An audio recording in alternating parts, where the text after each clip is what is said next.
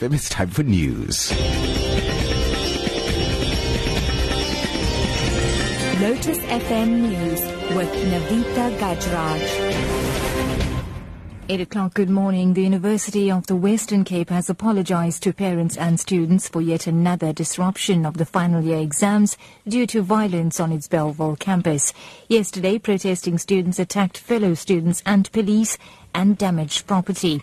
The protesters severely assaulted several security guards and set several buildings alight. 10 students were arrested. Exams have now been postponed to December the 1st.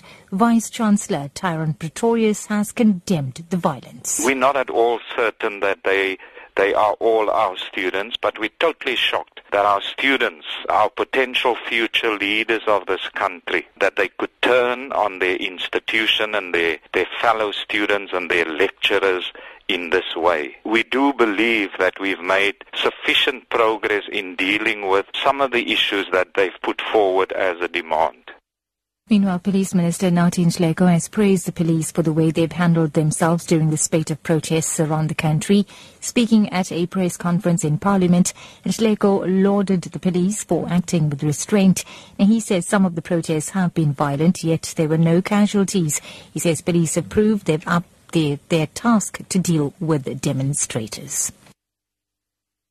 In other news, now the case of a Stellenbosch mother who claims her son was refused admission into Paul Roos Gymnasium resumes in the Equality Court in the Boland town this morning.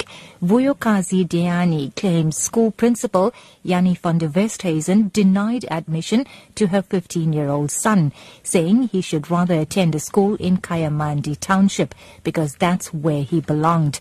She says she hopes the case will demonstrate that discrimination will not be tolerated in South Africa.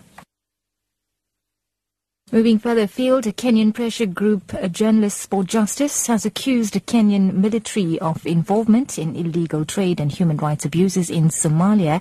The Kenyan military has been operating in Somalia since 2011 to try to drive militants from the border areas. Here's the BBC's Mary Harper. The report says the Kenyan Defence Forces make about $50 million a year from taxing charcoal as it leaves Somalia and sugar as it comes in. They also enable Al-Shabaab to keep making money, as it too taxes charcoal and sugar coming in and out of the areas it controls. The Kenyan military has denied the allegations. And wrapping up, a variety of religious groups believe divine intervention is necessary to bring about a solution to the persistent dry weather conditions.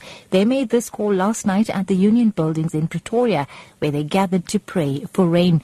Pastor Kevin Naika of the Bethesda Revival Church in Laudium, west of Pretoria, was part of the service and believes their prayer will never be in vain. Man, this is serious business because we're facing an epic of drought that caused major concern as well as leaders and also of our country.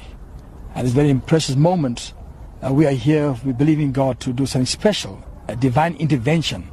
Only God can break this drought.